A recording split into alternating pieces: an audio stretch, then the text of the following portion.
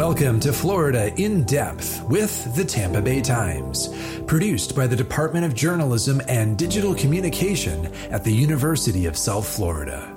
Here is your host, Professor Elliot Weiser. Hello, everyone, and welcome. What began as a homeless man attacking a woman in the popular Tampa neighborhood of Hyde Park has become a cautionary tale of how mental illness can affect a person and their family while inflicting pain on an innocent person. This story appeared on a police blotter, but through the hard work of Tampa Bay Times reporters Sue Carlton and Dan Sullivan, this is now something more. Sue joins us on the podcast. Welcome, Sue. Good to have you. Thanks. Good to be here. So what were the events of the day the victim was attacked by a homeless man in Hyde Park? Well, it was back in May, and Hyde Park is an affluent, historic neighborhood in Tampa, very pretty with, oak trees and a sort of thriving central part of it that's full of restaurants and fancy shops and that kind of thing. And a young woman, 30 years old, whose name was Taylor, was out for a walk. It's a very, very walkable neighborhood. And didn't think much of it when she passed by a homeless man as she was going along, because there's plenty of homeless in Tampa, particularly around the downtown area, and Hyde Park is fairly close to that, until he started to chase her.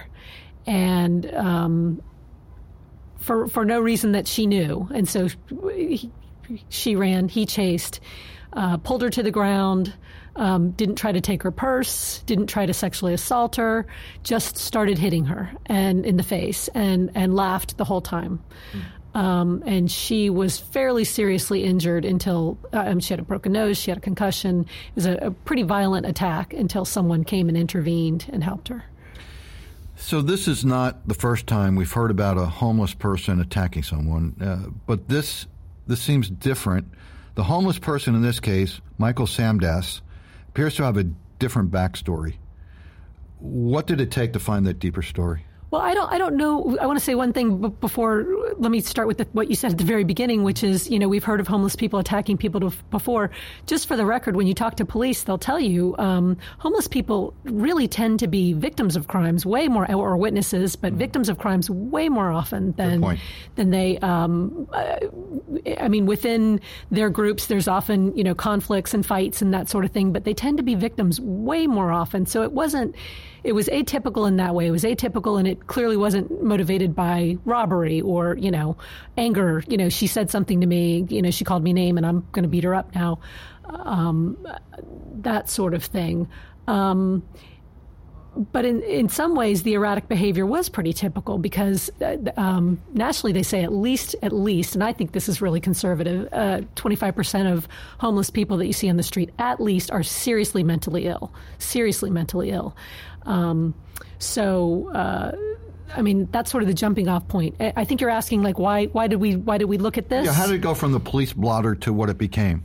And you're right. This is the kind of thing where it's, you get a little callous in newspapers, like, well, nobody died, and it's kind of on the border. We have a lot of big city crime in Tampa. Tampa is a big city now. There were a couple of things. One for me was I see these things come. We have a system where if you're working at the newspaper, you see lots of things that come over that are happening and that we don't write about and all that kind of thing. But the lack of motivation for the crime seemed so strange to me. And I'm thinking, what's going on here? Clearly we've got a mental health issue. Who is this guy? And then the other thing was his mugshot. If you see this guy's mug, I've looked at, as you have, hundreds and hundreds of mugshots in my life. This one is just... there is clearly so much mental illness in this mugshot. He has these very penetrating eyes. It's really hard to describe this. I found it frightening. I think frightening is a good word for it. Just sort of the lack of clarity, but the sharpness of his eyes, and then this hair that had grown down his back that was just matted and thick and matted. The look on his face. To me, I think something happens with people when it comes to homeless people. I think there are different camps of people. There are people who want to pretend that they're another species and not human beings who've gone off on a completely different path than us. And then there are people who wonder what in the world, how did this person get there? And I guess that was part of it, too. Like, how did this guy get here? And I didn't know the backstory, the interesting backstory that came up after this. But it also made me think there's probably, every homeless person was somebody's kid, was somebody's baby. Every homeless person went to school.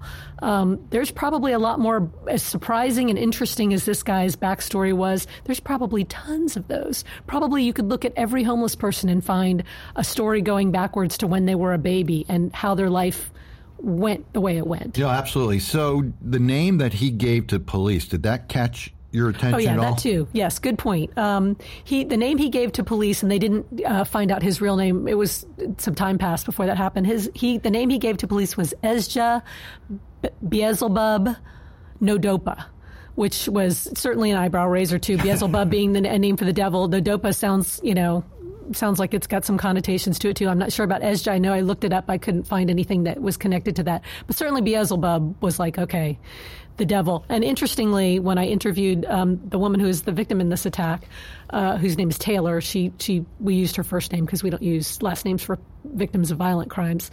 What she actually said was this man was a demon. He was just a demon. She said, I've never seen a face like I saw in this man, his motivation for no reason that she could figure out. She said he was like the devil. So yes, he gave that name. He had some ID cards on him that had that name on them. Now, the name Michael Samdas, was that on his person, or did you have to discover that on your own? No, Michael Samdas was not on his person. It was Googling. It was comparing mugshots. I'm trying to remember exactly how we finally landed on when we found him. It was just a lot of sort of research between reporters and looking at stuff. But it turned out Michael Samdas was a fellow who lived in Canada. He had a very tight-knit family, 5 brothers and sisters. They were fairly affluent. They were in the real estate business. And it turned out Michael Samdas, and if you looked at his pictures from then and that crazy mugshot, you could tell it was the same guy. You could tell he was in there somewhere, even though it looked like, somebody had taken a normal, competent person and, just done a horror show makeover on this person. It turned out that it wasn't hard to find, let me just say, because his family had been looking for him for years, since 2017. He was a guy who Paramount Plus has a series called Never Seen Again, and the family had gotten Paramount Plus to do. I mean, they had done everything: $25,000 award, Facebook pages, searches of cities and shelters, and I mean, there's no more. Did they think he was dead? I don't, since that many years passed, I know, having talked to a couple of the sisters extensively, they certainly hoped he was still alive, and they thought he was still alive. There was a psychic that told him he'd been murdered in a drug-related incident and chopped into pieces. But to have somebody just vanish like that, and when this guy vanished, he didn't take his cell phone, he didn't take his laptop, he didn't take his car, he didn't touch his bank account. It was just so bizarre. I mean, they just didn't know. They were just everything just shut down for them. So did Michael in Canada lead a normal life, and then at one point just like this turned, or was it gradual? Did they notice over time? What happened? That's an interesting question. That's a really good question, too, and I think it might be typical to a lot of mental health issues in which people do end up being on the streets. He was the kind of guy, they said, who's he was very neat. Had lots of girlfriends, very sociable. He always liked to have his tie match his socks. The family was in the real estate business, and his sister actually built a really big real estate business, and his part of that business was he liked to renovate. He really enjoyed the renovating part of it. So he renovated and helped flip homes. Successful, sociable. If you look on their Facebook page, he's at weddings dancing with, his sisters or with a girlfriend. He's at, family events playing with the little toddlers and all that kind of thing. Looked extremely normal. So along about 2017, people noticed that his behavior started to change. And it was, he just got erratic. He stopped caring so much about his appearance. He stayed home a lot. He started sleeping a lot. He had a violent incident with his father, which he'd never had before. It just clearly something was wrong. One of his sisters said to me, she said he would walk around talking to himself, and the quote was like he was talking to the clouds. And so his sisters, who clearly you can, if you speak to them for 10 minutes, you can tell, love their brother very much, very close. You can tell by the family photos and everything. They wanted him evaluated under Canada's version of it's the Mental Health Act there, which would be sort of similar to our Baker Act here. If you're a danger to yourself or others, if you need to be evaluated, all that kind of thing, for the safety of people around you and yourself. 4 times they had him evaluated. 4 times they managed to get him in to get evaluated. 4 times they let him go and said he was fine. When this very frustrated family kept saying, he's not fine. We know who he was and we're seeing who he is and he's not fine. About what age would he be? Michael's 40. Let's see, he's 44 now. So he would have been in his late 30s, which is late for schizophrenia. And I can tell you in court, because of HIPAA laws and all that kind of thing, sometimes you can catch snippets in the court about what they think his specific mental illness is. I don't know what it is, except that ultimately he was determined to be mentally completely incompetent and could not stand trial. So Taylor, who is the victim, as you mentioned, said that her attacker was demon-like. So how did the family reconcile that description with the Michael they knew?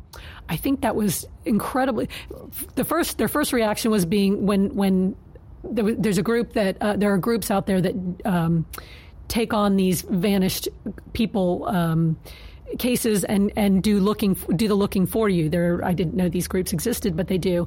So their first reaction was this incredible relief when it was a facial recognition technology that matched a jail mugshot out of Tampa to the pictures that the family had. So that was kind of amazing. So when the police came to their door and said, we got a match, they were incredibly happy.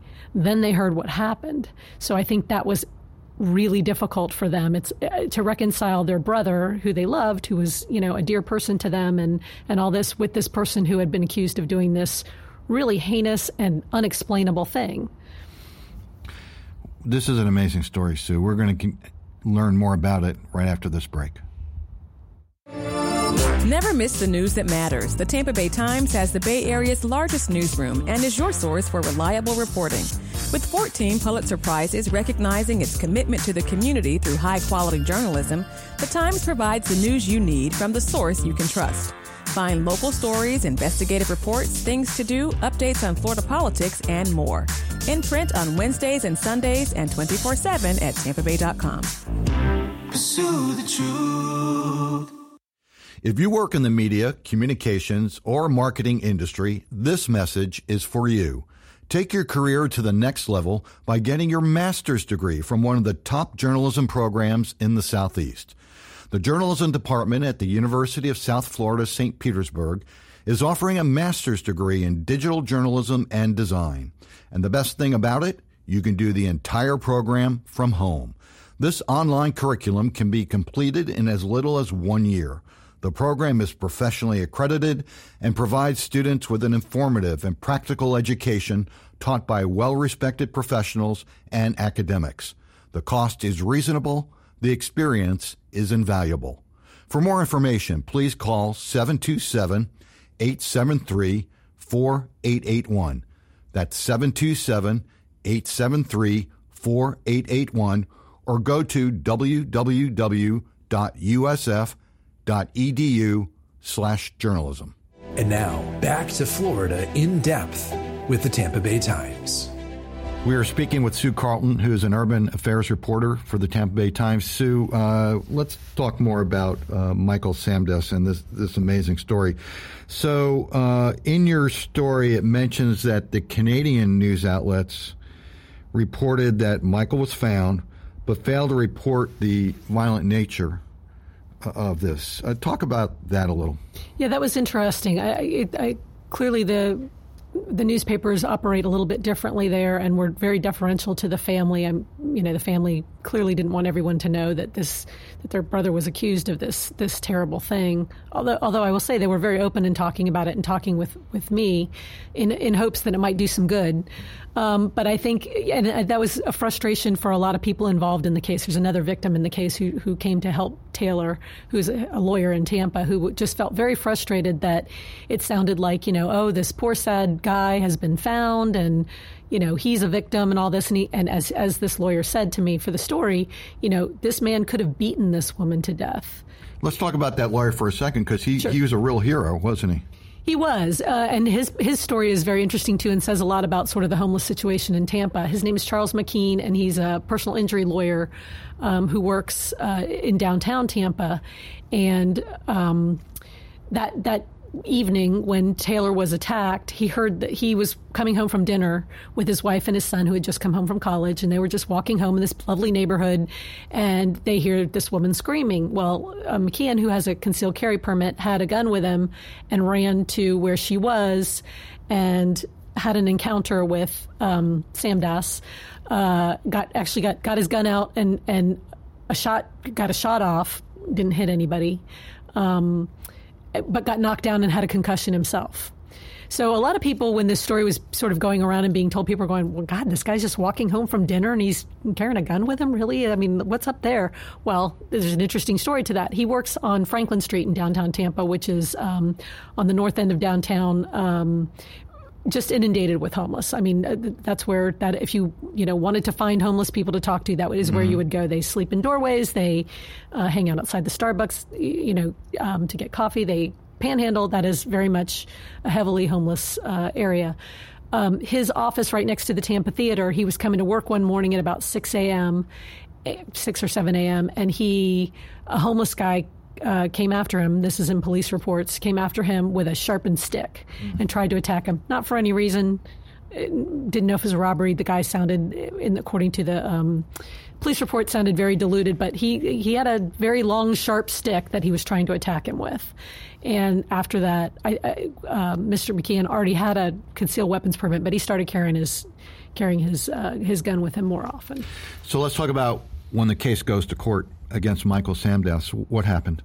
So really quickly, and I think you or I could have probably made this assessment, but really quickly he was found incompetent to stand trial. I mean, he, unless the guy, is an Oscar-winning actor, there were things like they would call, there's always a bunch of defendants there, and they call their name, Smith, and the guy stands up and they do his thing. They said Sam Dass, and he would just sit there, and he didn't recognize, it didn't have anything to do with him. And then his lawyer would have to lean over and say, no dopa. And he'd be like, oh, and he'd stand up. So very, very quickly, he was evaluated by a forensic psychiatrist and found to be incompetent to stand trial for the crimes he was accused of against Taylor. Then the assessment is, what do you do? Well, what do we do with him? And it was ultimately decided that he would go to the Florida State Hospital. I don't know if he went to Chattahoochee or the other branch of it, but he would go to Florida State Hospital. And what they generally do, you get treatment, you get a lot of medication. 6 months later, they assess you. And if you're found to be competent, which happens very often because you're on meds and, they've got you leveled, then you come back for trial. Was his family in the court? His mother and two of his sisters flew in for that hearing, and he looked out into the audience and did not show any recognition whatsoever. When he was asked, when his lawyers, he had a public defender, and the family really praised the public defender's office for treating him like a person during this whole thing. He said he didn't have any family. He didn't recognize who these people were at all. And what was their reaction? Oh, I think you could describe this family fairly all the way from the time that they found out about it, while being happy that he was alive, just utterly heartbroken, and really hoping that he can be restored to his actual self again in some way. So difficult. So how's Taylor doing? She was kind of amazing, I thought. For somebody that had something so random and terrible happen to her, she was a really interesting interview. She recovered mostly from her injuries. I mean, a broken nose, a concussion, bruises and scrapes, and she's got a couple scars and all that kind of thing. And I remember she said, I was in a really good season of my life, and I'm just not going to let this ruin it. And talking to her about what she wants to happen here was really interesting, and I think reflects a lot of the ambivalence people have about homeless people, in a micro sense for her, but when she watched the Paramount Plus piece about him and found out that he had these sisters that loved him and cared about him, and she said, "I'm a sister." I mean, I get that. I mean, it was hard for her when I said, "What do you want to happen?" She really had a hard time with it, and she said, I've got to be okay in my life no matter what happens. But I wanted to pay for it, but I understand there's mental health.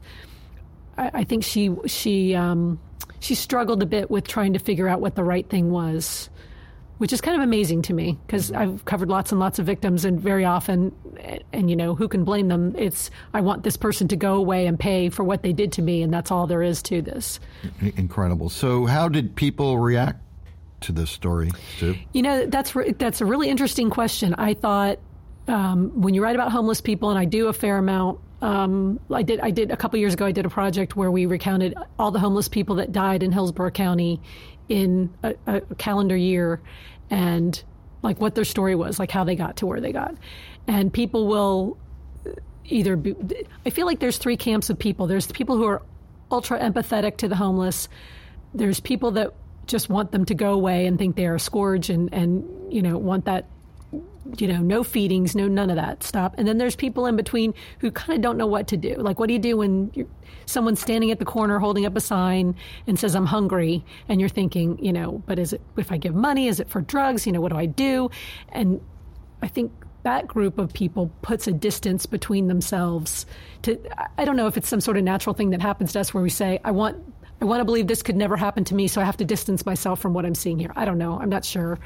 But anyway, sorry, long way to answer that question. I was really surprised. I figured we'd be criticized for seeming like we were coddling this guy, seeming like we were maybe somehow being apologists for, well, he's mentally ill, so, what can you do? That or something.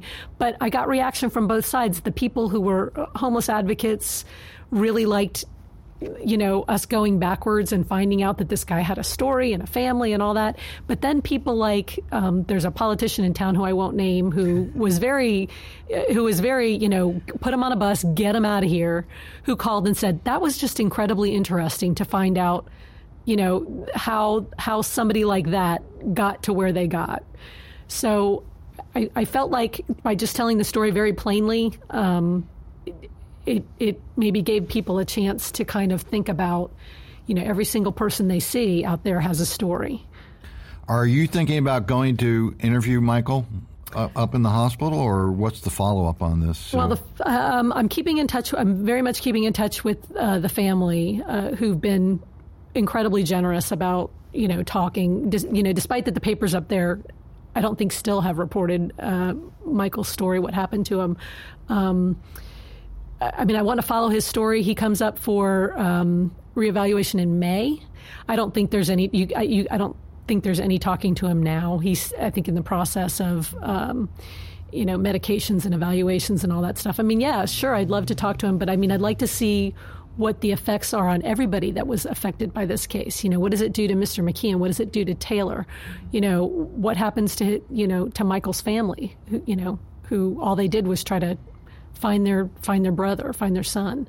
I do want to follow up on the case, and I want to see what the system does. What does the system do? Do they find him worthy of some sort of reevaluation? Do they say, nope, go to jail? That's it. That's all. You did a horrible thing, regardless of where your brain was at the time. I think following what the system's going to do with him is going to be very, very interesting. Sue, amazing story. Thank you so much for joining us Thanks today. for having me. I appreciate it. A reminder that Season 1 of Florida in Depth with the Tampa Bay Times is available right now. Also, we would appreciate you giving the podcast an excellent rating while telling your friends and family about us. On our next episode, we will be talking with the Tampa Bay Times and taking a look at a fascinating investigation they did into the kratom industry. Until then, I'm Elliot Weiser. Thank you for listening to Florida in Depth with the Tampa Bay Times. The podcast is produced by the Department of Journalism and Digital Communication at the University of South Florida, St. Petersburg. Executive producers are Elliot Weiser and Michael Van Sickler. Producers are Ashlyn Baker, Emerson Taylor, and Kendra Reese. Production assistants are Alexa McClure and Aidan Connell. And our director is Chris Campbell.